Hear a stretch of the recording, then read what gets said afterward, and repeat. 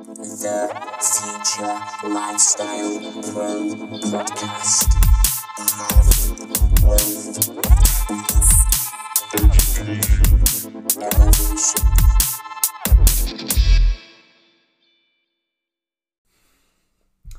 Good evening, guys. It's Monday. It's time for a fucking another Matsy. Whoa, whoa, wish it was Sunday. Fucking Sunday. Whoa, whoa, I don't have to run day. It's a fucking another Matsy Monday. Hello. So, almost a full year after COVID came along to greet us. Nearly a year to the day, I think it is, since we got first lockdown. Maybe I'm wrong. Someone might have to correct me on that. I think it's definitely safe to say that it's one of the most divisive things I've ever witnessed. Remember when Big Boris came onto the TV? It was almost a little bit exciting. Can you remember? And he came on TV looking like he'd combed his hair with a balloon, like he always does, and announced we were doing a lockdown. And it were a couple of weeks, he said, just as precautionary measures or whatever it was, and it were like, felt like you were taking part of our life away. Anyway, a year later, and we've hardly seen the light of day. But we've, I feel like I've definitely got my priorities straight. Hello Nate, you alright, mate? I've definitely straightened my priorities out, that's for certain, over the last year.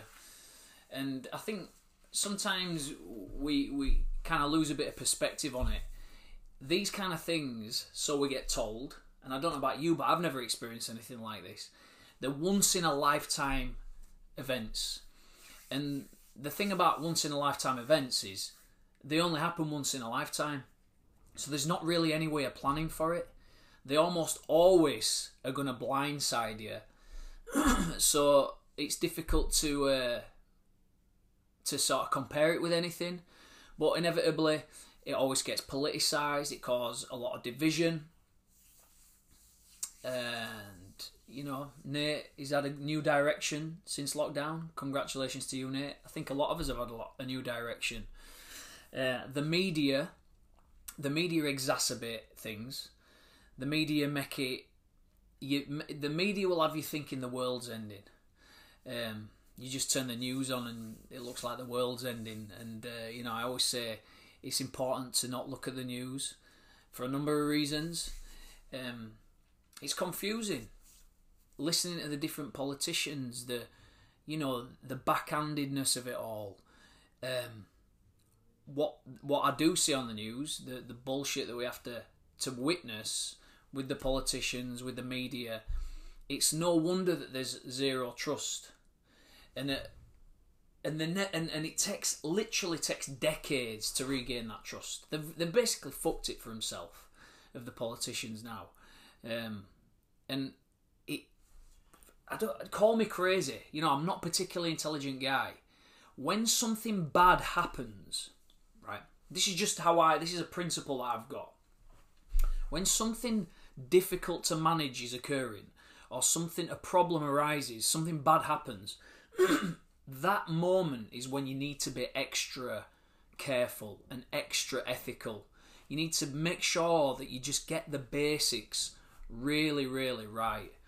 And this government seemed to have just fucked it up in any which way that they possibly could, or most of the ways. You know, it's not all been bad, but you know, it's no wonder there's no trust, and there's even more. What's the word? There's more evidence arising that the COVID were made in a lab. I don't know if it was or if it wasn't. I don't think it was made on purpose. I'm not a conspiracist. A lot of conspiracists think that it was made in a lab for whatever conspiratory reasons. Now, I think they can probably give themselves a pat on the back. They were right. Now, they weren't right, it's looking likely that they were right. And I don't think they were right because they knew. They were right by chance. They were right by luck. They got it right because they were paranoid, and it just so happened that what they suspected was more closer to the truth than it just evolving from a bat. Anyway, right.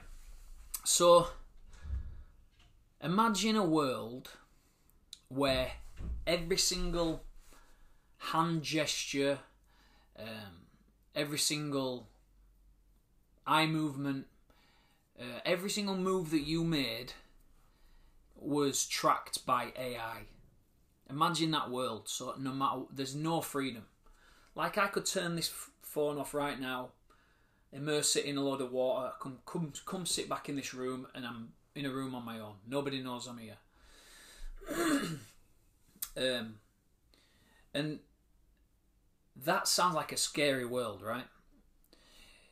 The world where AIs and algorithms know us inside and out. They know us inside from the data that we're emitting from our devices, from cameras, from whatever we've got on us right now. This isn't just the future. This is now, right? Surveillance it's uncomfortable. It's a scary thing, and the problem we've got is the world is becoming so much more complex than it's ever been. With the sharing of information the way that it is, the availability of information, the progress of technology, the exponential progress of technology, it's kind of running away from us a little bit. Populations are getting bigger, and then there has to be some form of control, right? We all agree that whatever kind of group situation there is, any number of people, there needs to be some order or another. Otherwise, it's just chaos, right? I mean, we're already living in a world where we've got a tracking device in our pockets 24/7, or we've got it in our pockets all day and next to our head on a night. We're living in this world already. There's already a tracking device and a recording device and things that can read us and our biodata already. But I'm talking about in the future where every single move is tracked, okay? And I'm going to argue for a case for mass surveillance stroke turnkey totalitarianism stroke lockstep. Lockstep's a little bit of a trigger word though. A lot of conspiracists love that word, lockstep. But before you get your knickers in a twist, I just want to say that I aren't comfortable with mass scale surveillance any more than anyone else is. I just want to argue the case for it because it's so easy to find people who agree with you. What's the point in that? There's no fun in that. It's called disagreeing well. Disagree well. Let's disagree well and see what other alternatives we can come up with together through our meeting of minds. There's a science paper called the Fragile World Hypothesis, which I read, which kind of got my mind ticking. And it's not as bad. Mass scale surveillance isn't as bad as it would appear to us just on the face of things. We want new things. We like new things. We want new iPhones. We want better TVs. We want faster cars. We want nicer tasting foods that are more affordable to us. We want more safety. And the problem with that is, if we want all these things, we need to have progress. We have to have progress. But with progress, technological progress, you create new problems. New things that come along, or any kind of progress at all, creates new problems. And new problems are good because solving problems is how you progress. It's solving problems ends suffering, for example. Every single problem solved is good. But it's not inconceivable that eventually, through this progress, because we will keep progressing, regardless of how much meditating we do, regardless of how much, throwing Molotovs at police we do, and demonstrations and all this kind of stuff. No matter how much that we do, it's not inconceivable that the progress that we are inevitably going to go through could eventually destroy the future of humanity. Okay? We in the fragile world hypothesis, he talks about every single new idea, every single piece of technology, every single new norm or meme or anything that we ever invent that's new is represented by a white ball. And every single time we create a new idea, we're pulling a white ball from an urn of all the other metaphorical ideas that there are. Pulling a white ball out. Oh, nice one, I've just created a new style of iPhone. Brilliant, it's a white ball. What's this one? Oh, it's a way to genetically modify food so we can get more protein. Brilliant. So, all of these white balls represent ideas. Now, the more progress that we go through and the more people that there are, there's inevitably going to be technologies that are dangerous. Is COVID-19, if it is an invention, is that a dangerous invention? What about nuclear bombs? A nuclear bomb's a dangerous invention. Nuclear power could eventually be, paradoxically, the thing that saves humanity. Fossil fuels an invention that we've created that will eventually destroy humanity. Now, all of these, there will be one idea eventually that does destroy humanity. And if you disagree, put it in the comments. All right. If you think that we will never come up with an idea that will destroy humanity, I'd love to hear why. Right. And that idea that will eventually destroy humanity, that is a black ball within the urn, okay?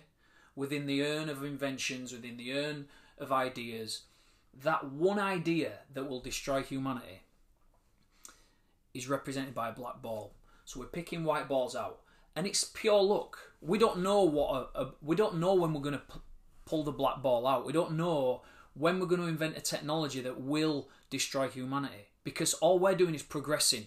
We're progressing and trying to satisfy needs all across the world in exponential growth, because there's more humans and more ideas than ever before, and it's only going to exponentially grow.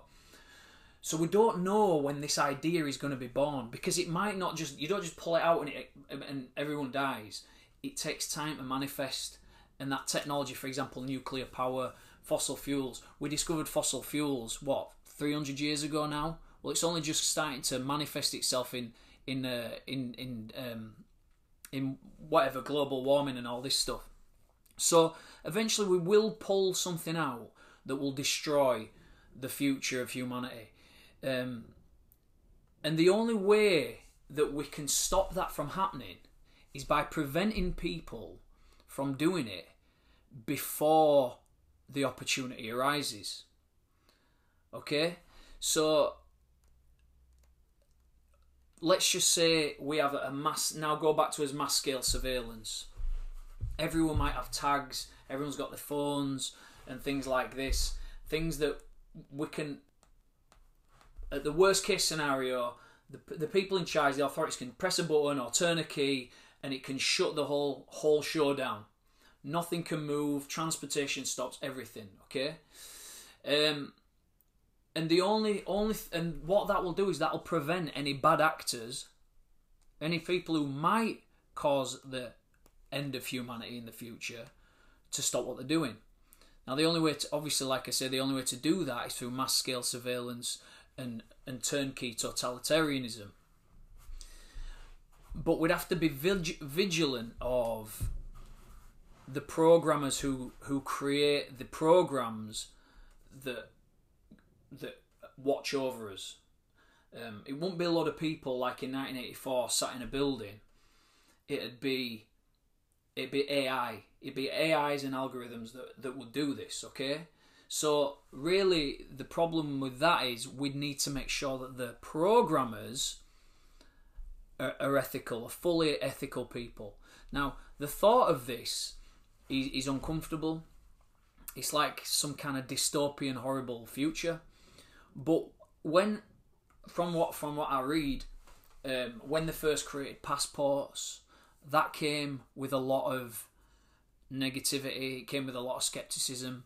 Any kind of form of ID gets treated with skepticism and resistance. But it's important to remember that life, no matter what area you've been involved in, has gotten easier and safer. And it's continued to do so since the beginning of time, right? And when you sort of watch the news about the things like ID, passport, COVID ID, passport thingies, and the stuff going on in the news of the riots and anti-mask, and that's just, all that's doing is firing our chimp brain. It's firing our chimp brain. There's so much shit going on when you turn the news on. There's so much horrible divisiveness going on. But if you take a step back, humanity's only ever gotten safer, and we've only ever progressed. And yeah, there's been a lot of suffering, but there's always been a lot of suffering. And I always ask people, if now is so bad, what era would you prefer to go back to? And they can never answer me. Would you prefer to go back to the 60s, maybe, where we had toilets outside in the back garden, no central heating, you were only eating food that was grown locally, which sounds okay, but you don't just want to eat turnips and carrots for every single meal, do you? And that's if you could even afford it. Often meat was off the menu. We're talking about the not too distant past here. What about the Roman times? We've all seen those films. Amazing. We'd have his own farm. It'd be amazing. We'd be a warrior. We'd live off the land. But no electricity, no heating. Literally beheaded for having different beliefs from the people around you. Witchcraft. People believed in witchcraft. Starving constantly, almost in a state of poverty all the time. If you go back to the Roman times. What about Stone Age? Back to the cavemen days, Paleolithic times. Live on the paleo diet, foraging. We can sit around a campfire and talk. But what about that bear that just comes up behind you and eats you? What about jumping over a bush, grazing your leg, and dying from the wound? What about that? So most of the times that we've ever lived in have had problems, and we would all agree that this is the safest time that we've ever lived in. The problem we've got is when you turn on the news, it looks as if the world's falling apart, and it really isn't. Before we didn't have any choices. Now we've got choices. We can choose to go to Ibiza or Magaluf. We can choose to eat an avocado, or we can choose to eat sushi. They're all from different parts of the world. This kind of stuff we take for granted. All these little things. Before 1998, before the internet, if you moved to another town, or let's just say another part of the country, you might never see that your family in the flesh again. If you moved away to another town, your kids might never see the grandparents again, and now they can. You'd get beheaded, like I say, for having differing views on things, but there was no surveillance, so it was much better. But seriously though, there's a trade-off. Do we want to have progress? Do we want safety? As long as the numbers of people in the world are growing and the ideas keep coming, there has to be some kind of balance between the amount of people, the amount of ideas and technology, and feeding all those people and keeping everyone safe as well. And I think the way around it is to just harness technology, accept that technology is going to play a major part in it.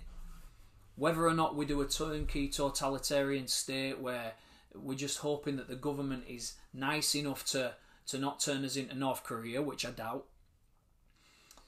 And we have to hold the leaders accountable. We have to hold the tech companies that create these programs accountable. We have to hold our governments, our local councillors accountable. And these things are within our reach to do. We have to be mindful not to react to things so violently. We have to be mindful not to be so triggered by things, because the real world, this world now that I'm sat in, is fine. Nobody, it's just the world on the screen that seems like such an horrible place. I think keeping freedom of speech, free speech is paramount.